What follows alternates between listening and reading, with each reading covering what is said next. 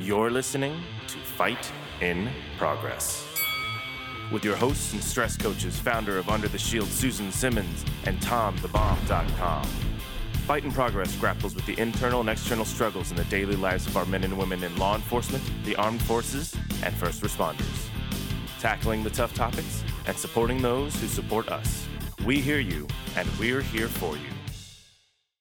Welcome back to Under the Shield Presents Fight in Progress. How's it going, Joelle? Going good, Tom. Susan's off working hard today with clients, and she left us unsupervised. I know. It's scary when that happens, right? Not much going on with Under the Shield crazy-wise right now. You guys had a training. We did. We just got back from Bullhead City. We actually stayed across the river in Laughlin, and we go back there in a couple more weeks, too. No ghost stories? No ghost stories. She didn't put me up in any haunted places this time. So she's threatening when we go back down to Bisbee that she's going to put me up in a haunted hotel. Because that's like for Halloween or around then? On Halloween. On Halloween, yeah. So you never know. She's making reservations this time. So that should be a whole video podcast. That's right. Well, when we went to Douglas, Arizona, we specifically stayed in the hotel that somebody gave a rating on and said something about blood dripping down the walls. That's right. Yeah, we didn't see anything like that, which was fine. You know, might be kind of shocking to wake up to that, but when it's like that, are you supposed to give like 5-star reviews or 1 star? It depends on what you're there for, right? I'm not sure about a 5-star review. Maybe if it scares the crap out of you, you get a 5-star. This ghost kept pulling my leg, 1 star. That's right. No big deal. Well, today we have a guest who is a little crazy, I think, just because of what he does for a living. He's also an author, but he's a wildland firefighter, a hotshot. He wrote a book called Above the Ashes, and our guest is Kevin Conley. Welcome, Kevin. How are you doing today? Yeah, I'm doing great. Thanks for having me on your show. See, you know, I can face a guy with a gun, a knife, stuff like that, but I don't want to run into fire. That to me is just a little too crazy. That's interesting. No, I love running into fire. It's funny because I meet a lot of structure firefighters, and I always tell them, "Oh, I respect what you do. That takes so much courage." And they're like, "I think you're freaking crazy." Exactly. You run into the woods. So there's this 50-50 split where they think we're crazy, and I think they're crazy. See, the firefighters around here that we work with, you know, they claim there's all this science to the fire and you can predict what the fire's doing and all that kind of stuff. And yeah, no, thank you. I don't think it's any better out in the forest either. Mother Nature has a way to screw with you. Yeah, it gets pretty intense. I've had, at least a handful of really close calls that you don't.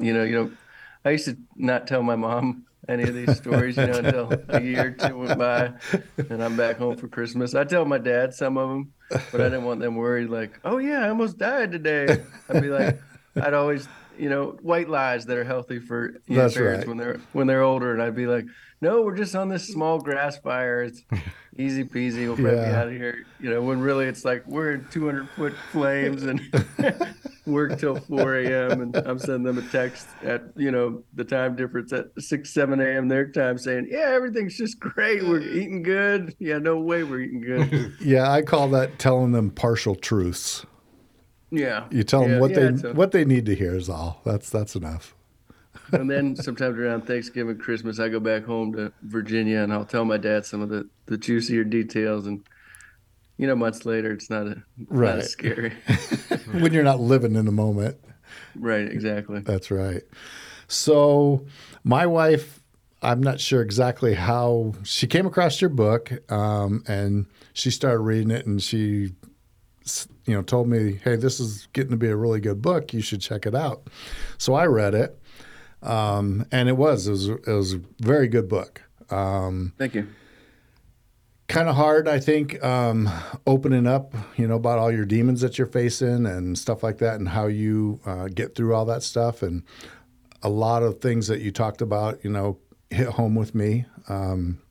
and I could relate to some of that stuff, the anxiety, the panic attack type stuff, that hits close to home. So I can imagine writing about it and reliving it, is kind of one thing too. But with the journey that you went on to kind of slay your dragons, right? That was quite a journey, and definitely helped get you living back in the light of day, right? 100%. Yes. I mean, some of that was very, very difficult to write after I broke through the other side. But there were so many people that reached out to me when I was on my cross country journey. And I realized that my story, especially within men, telling the story vulnerable and honest, was helping so many people.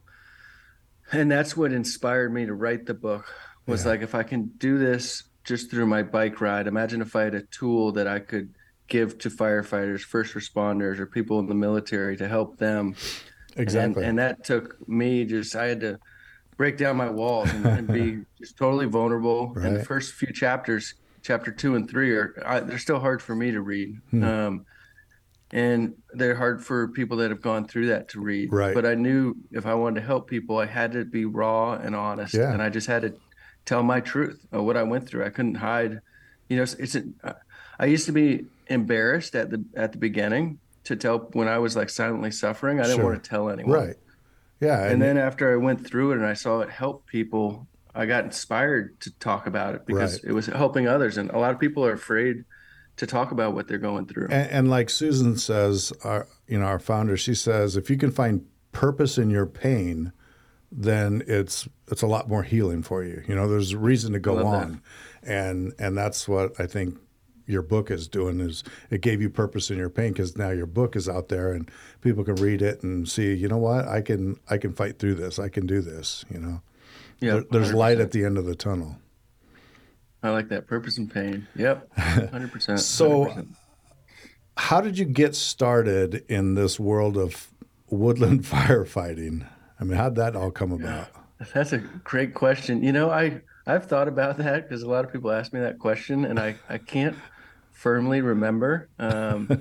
My first season, I was working in Seattle. My friend owns a construction company, and I just sort of want to get out of the city. And I think I just saw a job posting like fighting fire would be fun. And, I like being outside, and I like manual labor, and I love the forest. So it'd be cool to help fight and protect it. Sure. And so I applied for a few places, got a job out here in Helena, Montana on an engine crew. And that first season we went to a pretty big fire, and I remember seeing a Hotshot crew roll in, and we kind of drove them in. My engine boss knew like a good route for them to access the fire on some back roads, and we drove them in. And I saw them get out of their trucks, and they were all dialed in and suited up, and they're hiking up this hill in this thick smoke, and I was like, that's what I want to do.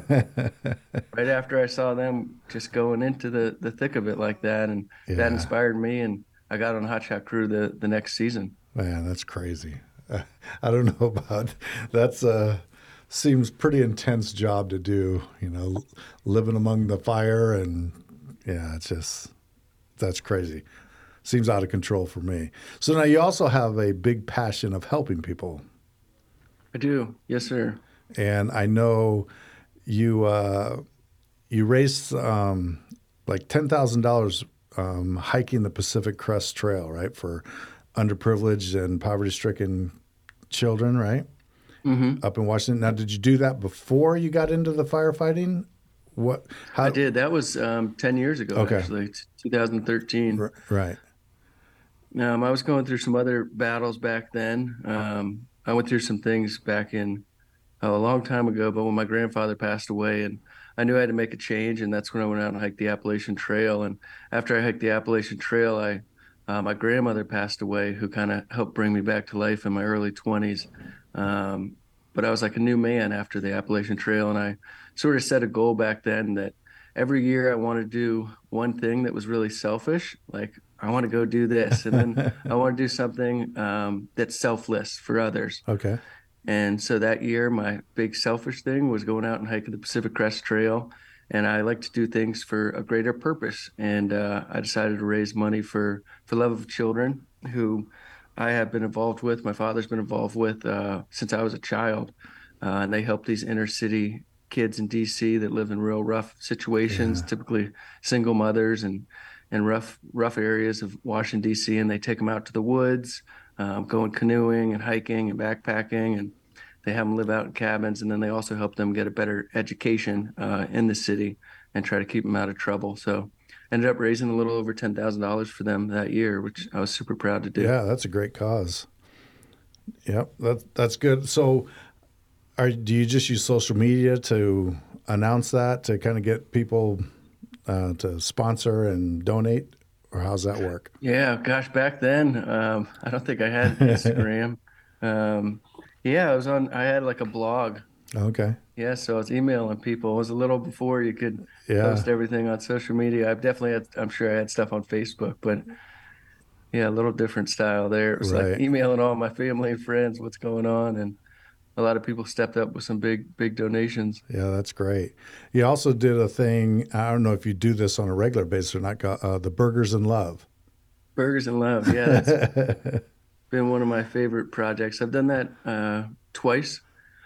I just think I was raised with really great parents that always taught me the importance of compassion to others, Right. especially less fortunate people. Yeah. And I just grew up in a family that did a lot of charity work, and that was just instilled in me. And when I was in Seattle, I was just blown away by the amount of homelessness I saw. Right. It really pulled at my heart, and I just started handing out food to homeless people, cheeseburgers. And long story short, I went out to get dinner with one of my buddies. I told him what I was doing. I hadn't really told anyone that I was buying food and sleep bags and stuff for homeless people. And he was like, "Dude, I'm a videographer. We should shoot a video and see if you can raise some money." And next thing you knew it, we shot a video, raised a bunch of money, and I went downtown Seattle every day for 30 days and ended up handing out about 1,000 cheeseburgers that month. Yeah, that's crazy. Yeah, that's great. I know my son, one of my sons, my youngest one, we were over in San Diego. This was probably uh, 2018 timeframe, and we're driving, down the freeway, and at all the overpasses, he's seeing all these different colored things. He couldn't really tell what it was. And so he's like, "Dad, what is all that up there on the overpass?" So I was like, "I don't know." We pulled over and we went across, and it was tents for homeless people that are just lined along the overpasses. And so that pulled on his heartstrings, and he was like, "You know what? I want to do a project through our church and get a bunch of church people come out and feed the homeless." And so that's what amazing. we did. We went back out to San Diego a few months later with there was like 20 of us, and made a bunch of food and put some supplies in bags and just went out and handed them out to all the homeless people that we could find on the overpasses. It was, I love it. it was very rewarding. I bet. Yeah. It always is. Yeah, giving back always is. That's right. Yeah, it's one of the. I'm sorry. No. Yeah, it's one of those things people always think that they can't make a change in the world, and Right. they need to forget that because you can, and like Right. the change starts in your community. Right. It starts with your family. It starts with your neighbors. The Yeah. guy down the street. It's not about fixing the whole world. It's about you can make a change in your community and in your world. Exactly. And a little bit of kindness goes a long ways. Oh yeah. I mean, it's when you can approach somebody and they have that look of, "I don't want to talk to you. I don't want to have nothing to do with you." And, a minute later, they're smiling, laughing, and shaking your hand. That's huge. So, yeah, Yeah, give when I them was back. doing that project down there, it was like the biggest thing. I'd give people, a cheeseburger or two. And I always thought the biggest thing that I was really helping them with was finding out their name, calling them by their name, looking Yeah. them in the eye, Right. giving them a hug Yeah. and saying a prayer with them, whatever it was. That was more than the food, Right. Seeing that person, and letting them know that, "Hey, I see you. I'm here for you." That's huge. That's for sure. Yeah. So, talk to us about how the effects of the job were starting to wear on you. I mean, did you notice things right away, or, did this happen over several seasons before you started having issues that you were dealing with? It did happen out of the blue, really, is what it all came down to. Yeah, there was nothing. I was happy. I was healthy. It was after my fourth wildland firefighting season. Oh, it's just like the doors shut out of nowhere. And a lot of wildland firefighters do go through depression and different types of mental illnesses. And what happens is throughout a fire season, you're training through the winter and you come into this new fire crew or your same crew, and you get this cohesiveness as you're running together, running saws together, fighting fire together, and you have this giant purpose. We're fighting this fire, we're protecting this neighborhood, this community, we're protecting this trail or this huge swath of redwoods, whatever it is, you have this purpose, this structure, this direction. Right. And at the end of the season, October, November, the sun's going down at 5 o'clock and you're laid off by the federal government. And those 20 people that you just fought fire with for the last 5, 6 months, 2,000 hours of work, everyone goes their other ways and Right. you're alone and it's dark and it can hit other people in different ways. Right. And I think I had a lot of just a lot of stuff that I never worked on through my life, and some of the close calls with fire, and then losing that purpose. I think a lot of different traumas throughout my life just came crashing down at once that I never processed and went through. And oh yeah, that door shut fast and hard, quick. Yeah, it usually does. Yeah, and it happens to a lot of first responders, military guys too. Same thing. Could be accumulation effects of the job, or with military from what they've seen and been through, or same thing, that lack of purpose and there's no goal here in front of me now. What do I do? Right. Yeah. Yeah. I think that's a huge thing, losing that purpose, that goal. Yeah. That mission, whatever it is. Yeah, I agree.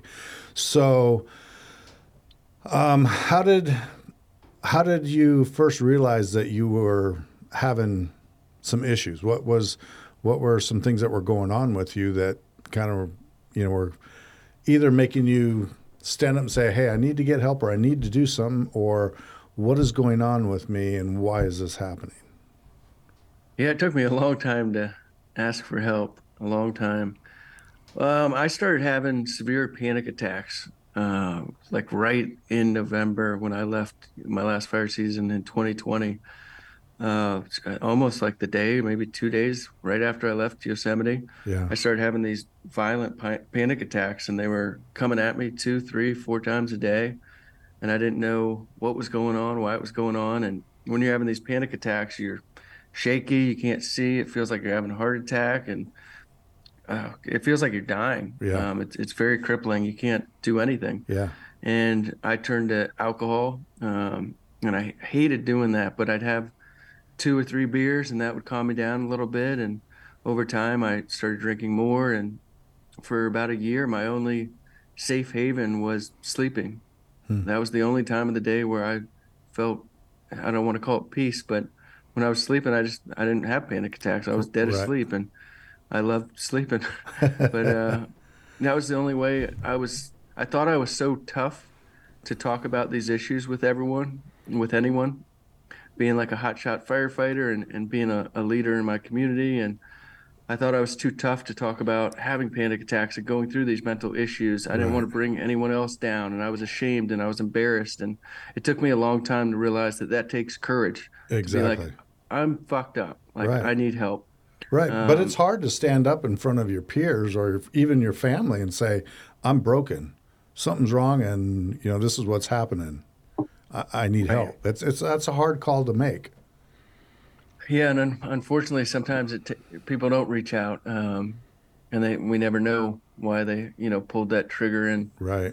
yeah, it took me about 12 months. It took me the night I almost killed myself. I would have killed myself, and nobody really would have known why. I might have sugarcoated that I wasn't feeling too good to some certain people. Right. But I never told anyone the truth or how I felt all day long. And it crippled me and it broke me down. And I tried to go for a run. Prior to that, I'd go for 10, 15-mile runs and ride my bike 50 miles. And, I worked out almost every day. and I was always outside hiking mountains and all that. And there were so many times I was like, all right, today I'm gonna get out there, and I'd go to a trailhead and I'd make it a quarter mile, and I'd have a panic attack and my body would shut down and I'd be shaking and I could barely make it back to the car, and I'd just go straight to the liquor store and start Right. drinking until I could calm down. And I'd run a quarter mile and have to turn around. I tried and I tried and I tried, and the panic attacks just took over. And after they took over, after a long time of suffering with those and losing all my interest in doing the things that I loved, I slipped into like a really dark, deep depression. And that's where things got real scary and real dangerous real fast. Right. Now, is that about the time that you had that big panic attack when you were headed down to the beach at Big Sur, and you were in your truck, and I know you had a big panic attack there. Was that around that same time, or was that the time that said, I need to do something, I need to change something? Was that a defining That moment? was the beginning. Okay. Big Sur. All right. That was like day one. Okay. That was like the devil knocking on my door. Get ready. Get ready. Yeah. Yeah. And yeah, the first time I had no idea what was going on. I Yeah. was like, I really thought I was having a heart attack. Yeah. I'll never forget that night. I was sitting in my truck on the side of the road. I was just gonna sleep in my truck. I got a bed back there, and I just remember looking out in the ocean, and I really thought I was gonna die. And I drank way too much, and I was writing letters to my little brother and my dad, Yeah. like telling my brother life advice. And yeah, I thought I was gonna die right there in that Yeah. truck that night. And then I I had that feeling every day for a year. That's crazy that you had that feeling every day for a year, man. I had a similar experience, and I ended up going to the hospital because I thought I was having a heart attack. And, spent several days there. And, of course, no, you didn't have a heart attack. We don't know what your problem is, but yeah, it's a crippling feeling, Truly. just you don't know what to do or what's going on. And yeah, it's that's amazing. So this went on for, what do you say, about a year? Yes, sir. Yep. And how did you decide, or was there an event or somebody that inspired you to say, you know what, I have to make a change. I need to do something. What was that for you? Yeah, it's actually an amazing story, and I don't know if you believe in miracles, and Of we can course we call it do. whatever we want to call it. I got in a really dark place 2 weeks before I decided I need to make a change, and I wasn't getting any help, and I wasn't talking about what I needed to talk about, so nobody really could help me. And I was just drinking way too much to cope, and that would get me in a really dark place. And I would sit in the darkness and drink, and I was just in hell in Right. my own head. I was just suffering and silently. I wasn't talking to people, and I didn't want to be alive. And those last 2 weeks, I thought about every way that I could kill myself, quick and not painfully. And if I owned a gun, I wouldn't be talking to you. I wish I owned a gun at that time, because I just wanted to be done fast. And in that last week, I really thought about killing myself. And one night I was there and I was ready. And I thought the best and easiest way I could do it would be to get in my truck and drive as fast as I could into a brick wall Hmm. or something on the highway. Um, and I was ready to do it. And I was crying and I was drunk, and I grabbed my car keys. I'm sitting in this dark room, and I have a dog, and I poured out 20, 30 pounds of dog food on the ground, and I gave him a big kiss, and I'm really emotional, and I got my keys in my hand, and I go to open the door, and right when I grab the knob and I'm twisting the door, it was like something overtook me, and I close my eyes and I can feel this hand on my shoulder, and I hear my dad's voice in my head, and he says, "You never give up, son. You never give up." And I just closed the door and I broke down, and it was like an angel came down from heaven and saved my life. And from that moment, I was like, I have to make a change. I'm fucked up. I need to get out of here. And right then I was like, I'm gonna ride my bike across the country, and I'm gonna fight my demons head on, and I'm gonna overcome this Yeah. adversity. Yeah, and so you decide to ride 3,500 miles across country, which I don't know. That alone is a miracle, I would say. I don't think I'd make the 3,500 miles on a bike. No. But I mean, in reading your book, you talk about that journey, which you had a lot of days that were some tough days along that journey.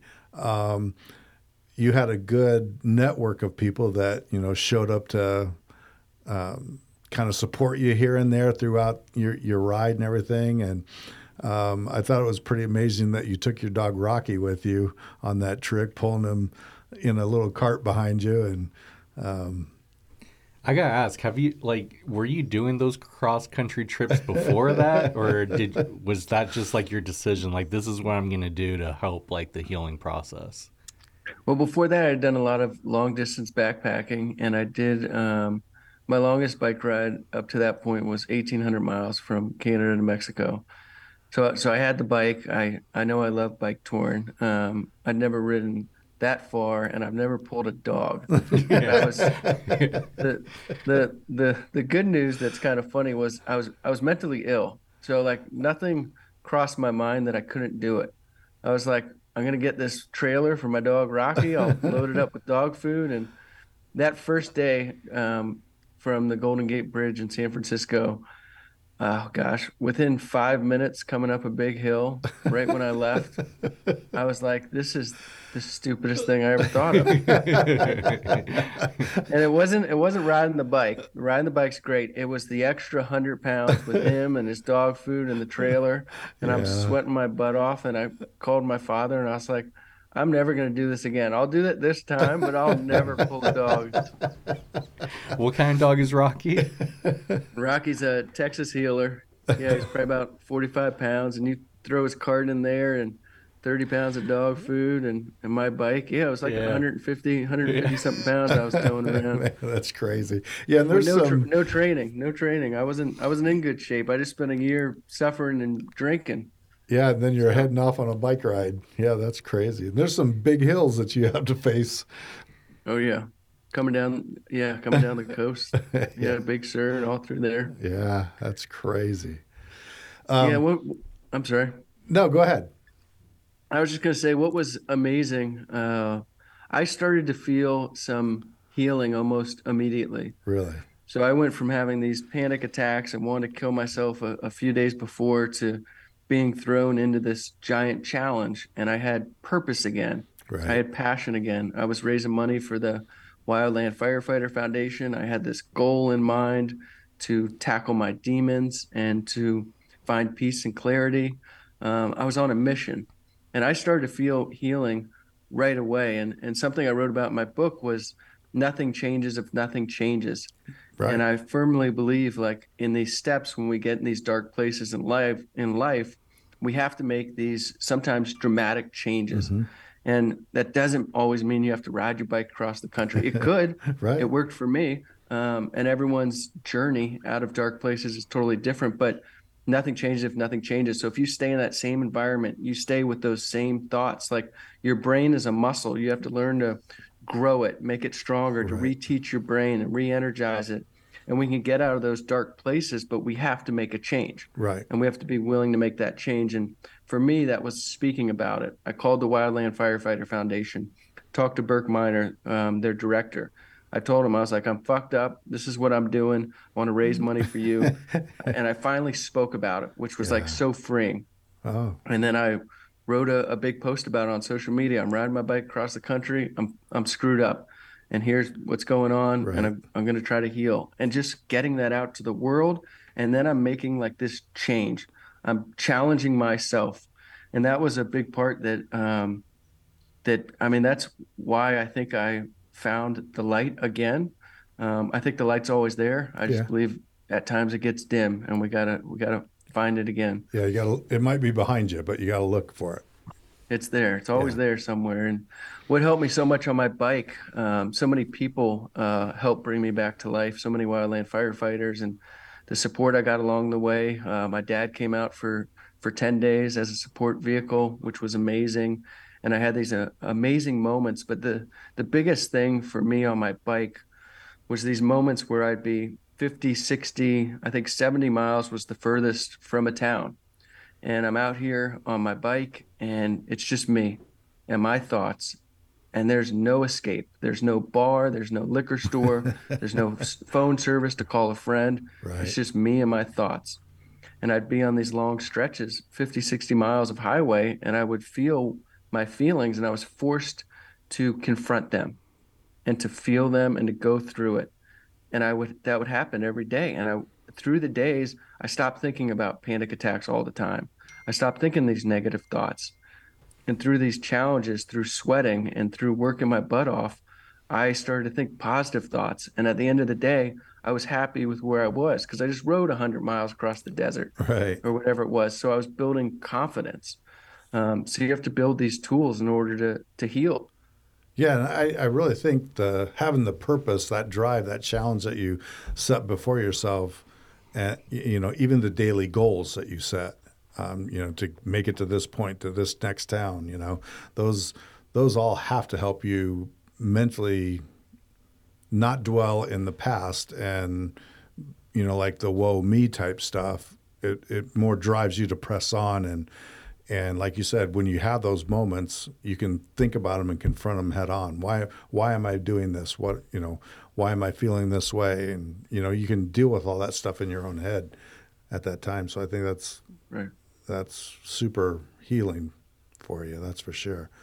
So I know part of you had like when you hit 1,500 miles, that was kind of your aha time, right? You had a big epiphany then? I did 1,500 miles. Yeah, it's quite a way to ride a bike. Yeah, I'll never forget that.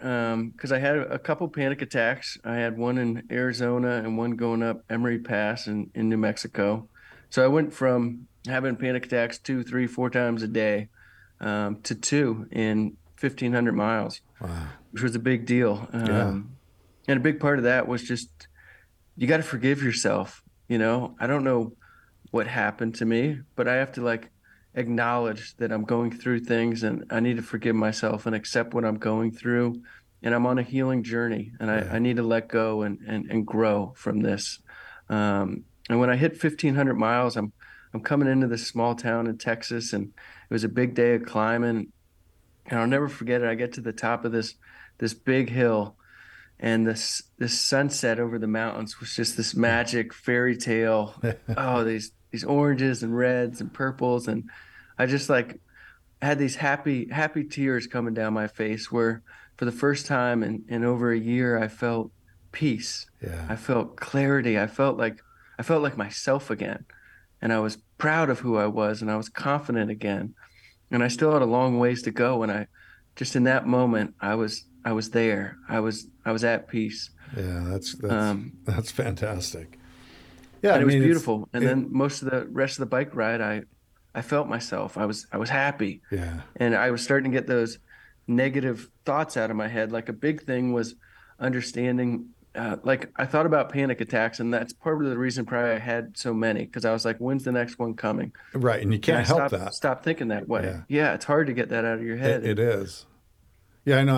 And so there was a time when I was having problem controlling my emotions where I would just start crying for no reason.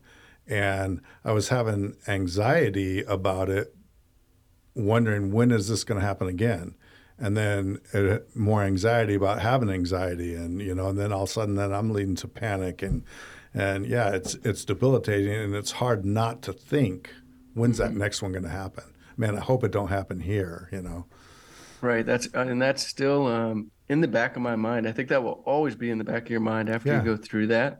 I so rarely think about them now, but yeah, certain moments trigger it where you're like, oh, I'm getting in a helicopter, going to a fire, and I'm like, this would be a great time for that to happen. And Yeah. on my bike ride, I think I got those thoughts out of my mind, or at least tamed. And a lot of that was understanding like my perspective versus my reality. Like a lot of my panic attacks, like this was how I was perceiving my life and my future. I don't have control over my future. Right. I don't have control over what's going to happen in 5 minutes.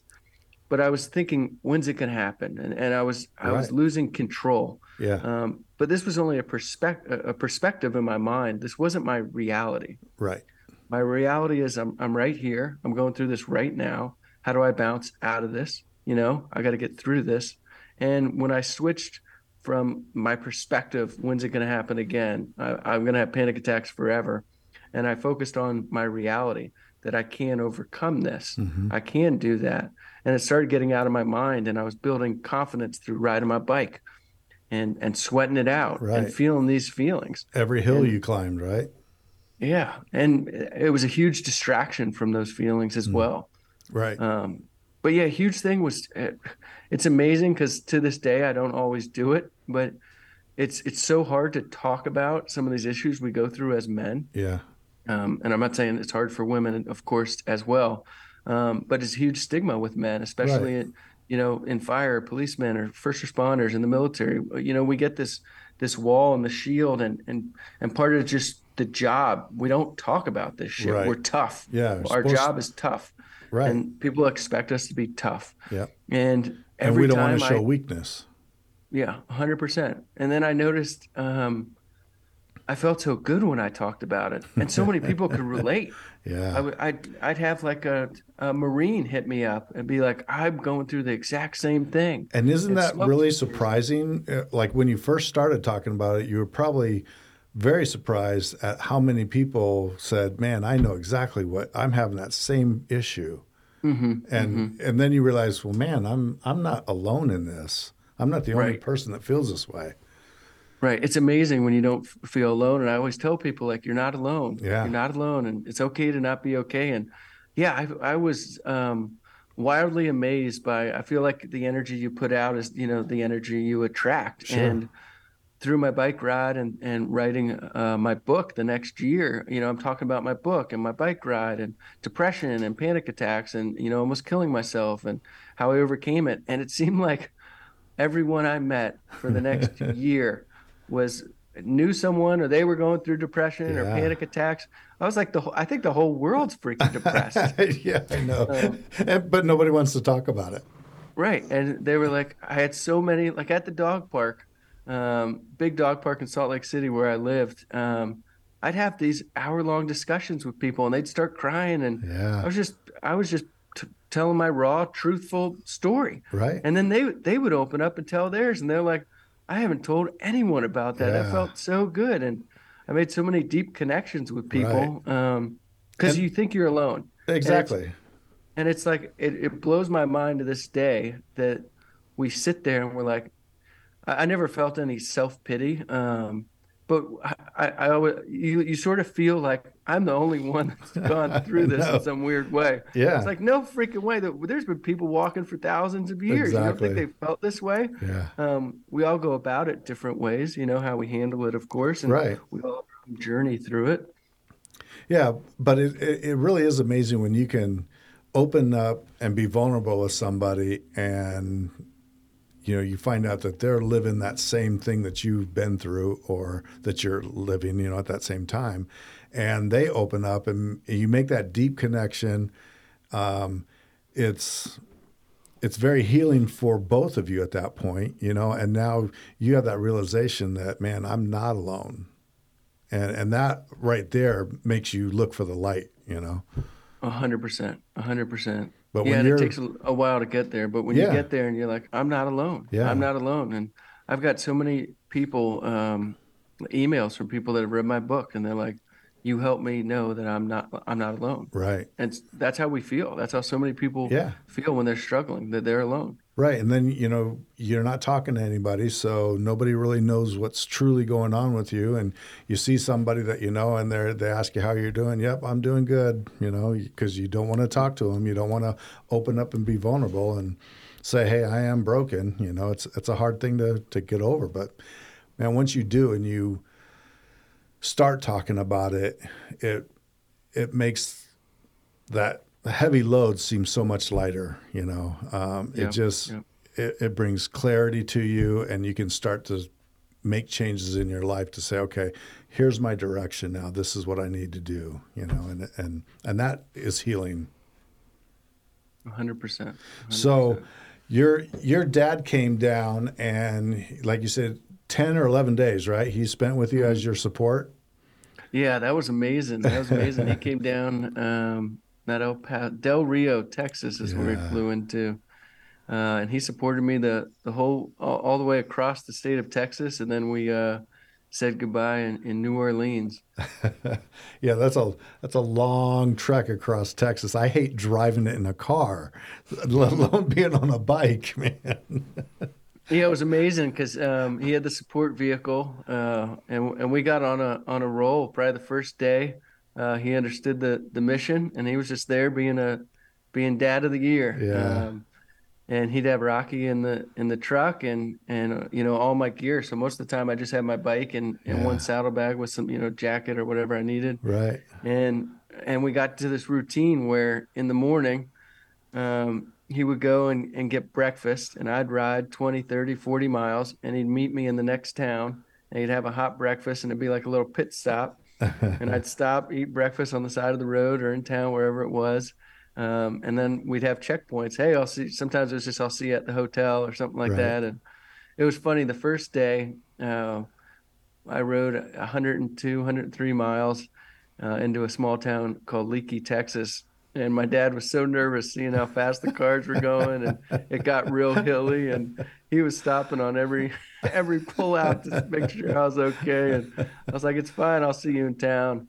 But then it ended up getting real dark, and he followed me for probably the last 10 miles. It was actually pretty nice having some of these bright lights behind me to see the road. But then he got the hang of it. But yeah, he'd be sitting in the hotel waiting for me to come in, and anxiously be calling me, how far are you? Well, that had to have been a good journey for him too, spending that time with you, knowing what you were going through and supporting you in not only physically but mentally also. That was totally. That was huge for him too, I'm sure. Yeah, it was a huge bonding experience, father and son. And you always, as a son, like, you always want to make your dad proud. Right. And it pushed me on my bike because I was doing huge miles. And when my dad was proud of me, it made me more proud of myself. That's right. Yeah, it was a great bonding experience. Yeah, we'll never forget it. And he got to see me on some news interviews, and some firefighters helped us out with the hotel and some dinners, and he got to see some miracles happen along the trip. Yeah, and that was pretty neat reading in the book too, how while you're going across the country, different firefighters, either from local fire, people that had heard about you coming, or friends of friends from the wildland firefighters, saying, hey, let's go find this guy and let's help him out this portion of the journey. That was a pretty cool story about that. Yeah, it was amazing. There was so many people that helped me. Sometimes I felt like I was just the only one out there, and well, I kind of was. And yeah, it was one of the most wild experiences I had was riding my bike across the Apache reservation down near Globe and San Carlos, Arizona. Yeah. And when I was down there, I was blown away. The natives down there were so. It was the coolest group of people. They were so inspired and thought what I was doing was like the craziest, coolest thing. And me and Rocky were on Fox 10 in Phoenix, and it came out like the next day as we're rolling into this reservation. We stopped at this place called the Apache Burger, and there had to be 60, 70 people in the room waiting for food and ordering food. And this big football player looking Apache's in front of me in line, and I got Rocky. And he turns around and he looks at me and he goes, aren't you that firefighter riding your bike across the country? And he looks down at my dog and he goes, is that Rocky? And I was trying to be humble, and I was like, he's saying it all loud, and I was like, shh. And he turns around to the whole restaurant and he goes, this is the firefighter riding his bike across the country for charity. And everyone started clapping, and he ended up being a tribal youth leader. Yeah. And he had a group of young kids that were just up in the mountains doing some tribal dances with face paint and drums and singing some ancient Apache songs. And he came outside and got the boys off the bus, and he said, "We want to sing you this ancient Apache song. It's called Going Home, that we've been singing for over 1,000 years, that they'd sing before the warriors went out or for raids and hunting. Mm-hmm. They'd sing this song hoping they would come home safely." And so I got circled, me and Rocky and the bike, and these kids, one kid's beating on the drum, and they sang this native song all in an ancient Yeah. Apache language for 10, 12 minutes. It brought me to tears, and they That's wished me amazing. luck on my journey. It was so special. And yeah, it was these moments like this that were like bringing me back to life. They were like breathing fire into my soul and Yeah. my spirit, and it was incredible. And I had another Apache pulled over on the side of the road and had this big cowboy hat on. From what I understood, their grandfathers will give them a cowboy hat when they become young men, and it had an arrowhead tied to the top of it with sinew. And he said, I saw you on the news. And like, no way. And he's with his girlfriend, and he pulls out this big dagger off his hip, and he cuts off the arrowhead. And he said, "I want to give you this. It will keep you safe for the rest of your journey across the country." And Yeah. yeah, the Apaches just spoiled me with kindness and prayers and love. And then there were so many wildland firefighters that were like, "Hey, let me help you." There was the Forest Service, Texas A&M Forest Service in Texas, stepped up and took me out to dinner and got me a hotel, and they shuttled Rocky around like three different towns. So there's so many people that Yeah. just went above and beyond to help me as I was going through a rough time, and it was a miracle, and I'm forever grateful. Yeah, it was an amazing journey, that you went through. Not alone personally, but that everybody along the way that stepped up to help you and give you support, and press you on, and cheer you on. That, I mean, it was fantastic. It's a great book to read. Like you said, there's some hard stuff in the beginning, that's for sure. But overall, the book, that tells your journey. It was a fantastic read. Thank you so I much. commend you. It was tough, going through that, living in that kind of turmoil and stuff that you were doing, and then to see how you came out at the end. It's fantastic. Thank you. Yeah. So At what point did you start writing the book? Oh, good question. Almost right after I finished the bike ride. And Yeah, what I finished. were you just inspired by like just all these events that happened like on the trip? Like what really motivated you to start writing? Yeah, there were so many people sending me emails and messages on social media that said my journey was helping them in so many different ways, and me talking about my demons helped them to feel like they're not alone and they could talk about them too. And I was inspired by all these other people telling me I was inspiring, and I've always loved writing, and I always wanted to write a book, and I had a story to tell, and I thought if I put this into words, it could really help other people.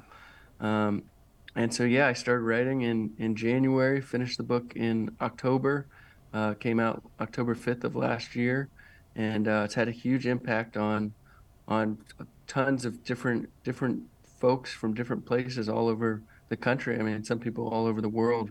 Um, so it inspires me, and I'm actually working on a second book. It won't come out for a long time, but um, no, I love writing, and I found so much therapy through that process, and sure. it was just I found out through that bike ride like I need to have purpose and I need to have goals and passion, and through writing for that year really helped me stay on target. I had a goal, I had a mission, Hmm. and kept me positive. And after the bike ride, I was back to my, I don't want to say normal self, a better self. And I was out running and hiking and biking again. And I was feeling like my life was meaningful and fruitful. And yeah, then I wrote this book, and I've just been blown away by how many folks it's helped throughout the last year. It's been out. I've got some, I think the most emotional email I got was from a military veteran that said my book saved his life, Mm. and I didn't know how to respond to that. Right. He said, I'm going through almost exactly what you went through in your book. I want to kill myself. I'm drinking too much. I've never talked to my wife or my family about this. Mm-hmm. Said, I put your book down. I finished it. And I called my parents. I told my wife what I'm going through. I'm going to go to rehab. I'm going to get my shit together. And you let me know I'm not alone and I Yeah. can overcome this. Yeah. And And it's that's, messages like Wow. that that I was just blown away by. yeah. And that's, I mean, that's such a blessing for you too, you know, that your story can inspire somebody else to turn their life around and seek help and get, you know, become better, you know. That's huge. And I know you also did this for charity, and you were able to raise what, just over $20,000 Mm-hmm. for the Yes, wildland sir. firefighters. So that, I mean, that was fantastic too. What would you say the physically the hardest part of your ride was? Oh, good question. Oh, yeah. I mean, the hardest part of the whole thing was just getting to San Francisco, was just gathering the courage up To start? to, to start. Yeah, And then after I started, I was feeling better every day, a little bit better. I was healing, yeah. and there was definitely hard parts, but it was so inspiring that I was like building this confidence, and I was tearing down these walls, and Mm-hmm. I was reteaching my mind, and I was like, my spirit was coming back to life, and I was becoming stronger and adapting to these circumstances. And Yeah. there was hard times, but it was so beautiful that I don't want to say, the hardest was probably the heat in Arizona. A couple days were hard. Yeah. The hardest part was when you were on a dangerous road, Yeah. mentally, because I don't want to die. Maybe a couple weeks ago I didn't want to die, but But once you now I'm got out feeling there and better. going, yeah. I want to live. And there's some scary sections. There's a real scary section up and over this place called Top of the World, and down in the Globe, Arizona. Yeah. And it was hot. And I had to go through this one tunnel where it was two lanes of traffic going either way. And as I'm going up the hill, looking at this tunnel, and I'm pulling Rocky, so I'm slow and heavy going uphill. I'm going 2 miles an hour. And I'm like, I'm going to die in this tunnel. It's Yeah. not lit, there's no shoulder. Yeah. And there's And not a lot of room. mm-mm. I know what tunnel you're talking about. Yeah, it's the Queen. I think it's the Queens something tunnel, and it's short. It's a quarter mile, something like Right. that. But I'm moving slow. That's going to take me Exactly. 30 minutes to get Yeah. through. All you need is two semi trucks coming opposite directions, right? Oh, and they're trapped, and I'm trapped. Right. Yeah, and I'm wide too with the trailer. And I remember I pulled over right before I went into the tunnel, and I said a prayer, and I turned on all my bike lights on the back, so I got three lights just flashing and going crazy, and I just held my breath and started going through the tunnel. And you talk about another miracle. Not one car came Yeah. through that tunnel coming behind me. And the second I got through it, I'm constantly looking over my shoulder, hoping those two semis aren't coming. And sure enough, not one comes through. And I get to the other end, and I pull over in the little shoulder area Yeah. when you get through it. And I'm like, how did that happen? And right after that, 50, 60 cars and semis come flying up the road. It was a miracle. Yeah. Yeah. That's fantastic. But yeah, that bike trip has some big hills coming down the coast, Highway 1, Yeah. and then coming through Arizona, New Mexico, some big hills. And you'd be surprised, Texas hill country, when you come through there, people don't think there's big hills. There's some big climbs out there Yeah. in eastern and western Texas. Yeah. And then when you get through Austin, um, and Baton Rouge, it starts to flatten out, and some of it kind of gets boring when you get out of the hills. You can just The see last, forever. yeah, the last few hundred miles of Florida were beautiful. You get down to the beach, and Yeah. but the biggest thing I'd look forward to was a bridge, because that would be my only incline of the day. Oh man, that's funny. So you're back. You've written your book. Your life is doing good. You're feeling healthy. What are you doing now? Right now, I'm looking for a job. Yeah, fire season's coming to an end. Had a good time in Yellowstone this season. I got my dog back, my best friend Rocky. And I just, a lot of the fire seasons, I took the 6 months on and 6 months off. And Right. I've learned through everything I've went through that I need to keep a purpose going. So I'm working on a children's book series that's coming out next year called Bark Ranger, which is about Rocky being like a superhero kind of dog in national parks. Um, and I'm still writing as much as I can. And I'm a mental health advocate, so I talk a lot about mental health on social media, and I do some public speaking, motivational speaking. But yeah, I'm looking for a job so I can just keep structure and keep some purpose in Yeah. my life and not get off track and stay focused. Yeah, that's good. So when it is fire season, you're out there. Who watches Rocky for you? This year, my good friend down in Moab watched them for me. So Okay. until I find a long-term girlfriend or someone, I gotta hopefully find someone I can trust. Right. Yeah, it's a vetting process. I'm not just giving them to anybody. Yeah, that's for sure. So, where's your favorite place that you've been where you had to fight fires at? What Oh, was? wow. Oh gosh, so many of them are amazing. What's so cool about fighting wildfires is wildfires, they happen everywhere and Yeah, anywhere. There's yeah, no, oh, you know. yeah, So one of my favorites was probably up in the Salmon Chalice wilderness up in northern Idaho, and we got to fly in a helicopter, and it dropped us off between two mountains in the saddle there, and we just were living up on this mountain peak for a week, spiked out, eating MREs and yeah. getting our ass beat going up and down this. Salmon Chalice is really, really steep country. Wow. That was one of my favorites. We fought a fire down in the Rockies in Colorado, the 416 fire, which was actually started by a train, an old coal train, coal or whatever, that goes from Silverton to Durango. Started this fire on the Continental Divide Hmm. Trail, and I'm a long distance hiker, and we got to protect a bunch of the Continental Divide Trail, which was super rewarding.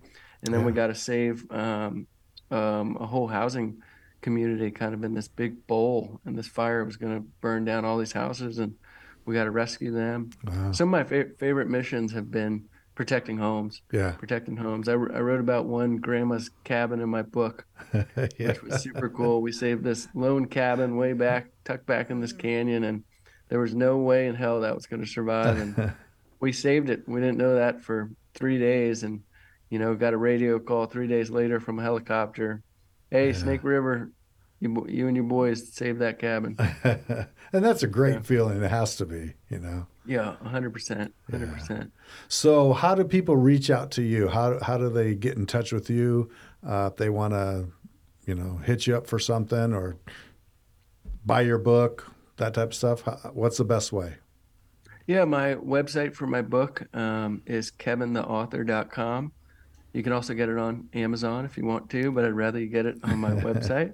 And then my social media, I use Instagram, and my username on there is Backcountry Ninjas. So I All right. post a lot of content on there and talk about mental health and the power of positivity, and I try to inspire people through my videos on there, which seems to work pretty well. All right. Well, we'll make sure that we get that out on our social media for you too, so people know how to get in touch with you and support you by buying your book, especially while you're looking for a job, right? Yeah, there you go.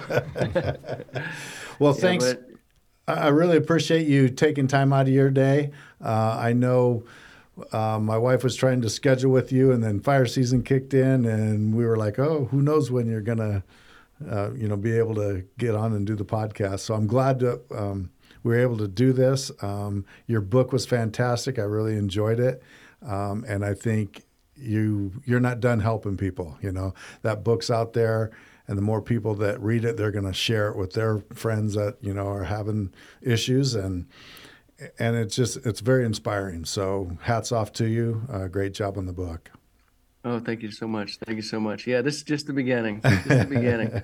Yeah, I'll definitely keep up with you on social media. I want to see what what you're doing and how you're helping people. So keep up the good work. Yeah, I had a quote that I want to share with you that I read the other day. It was by Oscar Wilde, and he said, I actually wrote it down. We are all in the gutter. Some of us are looking, but some of us are looking at the stars. We are all in the gutter. Some of us are looking at the stars.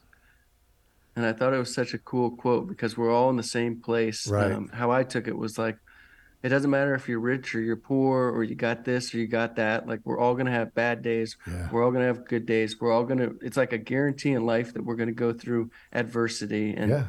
And what defines us as humans is in our character is how we adapt and we overcome.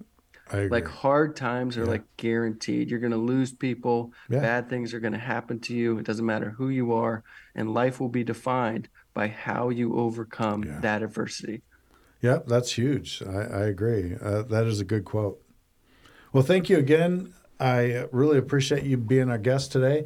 And I wanted to put out there to all our listeners is, you know, if you're going through those dark times, there are people out here that you can reach out to, even if it's a friend. You'd be surprised how many of your friends might be going through similar situations that you are. But the big thing is, don't be afraid to reach out. I know it's a hard phone call, or it's hard to actually break that ice and say something to your buddy.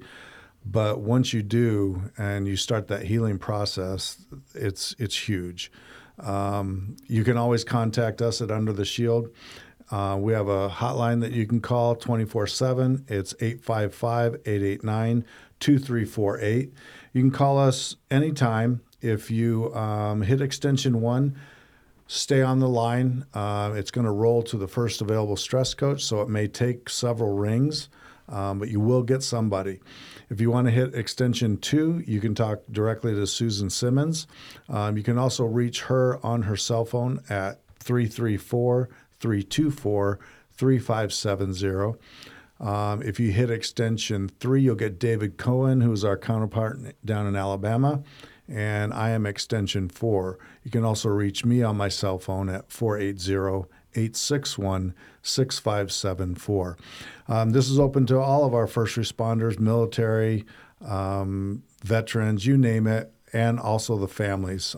Families, you guys go through a lot of personal hell when your loved ones are off at work, and then sometimes you're going through personal hell when they're at home from work because of what they've experienced. So we are here for you. We have stress coaches that are available that are family of officers and firefighters and military. They know it. They live in your same life that you've lived. So don't be afraid to reach out to us. I hope that everybody comes back again for next week, and we'll see I'm not sure who we have coming up in the pipe, but we'll have another good guest for you. Again, Kevin, thanks a lot for being with us today, and good luck with all future sales on your book. Awesome. Thank you so much for having me. I really, really appreciate it.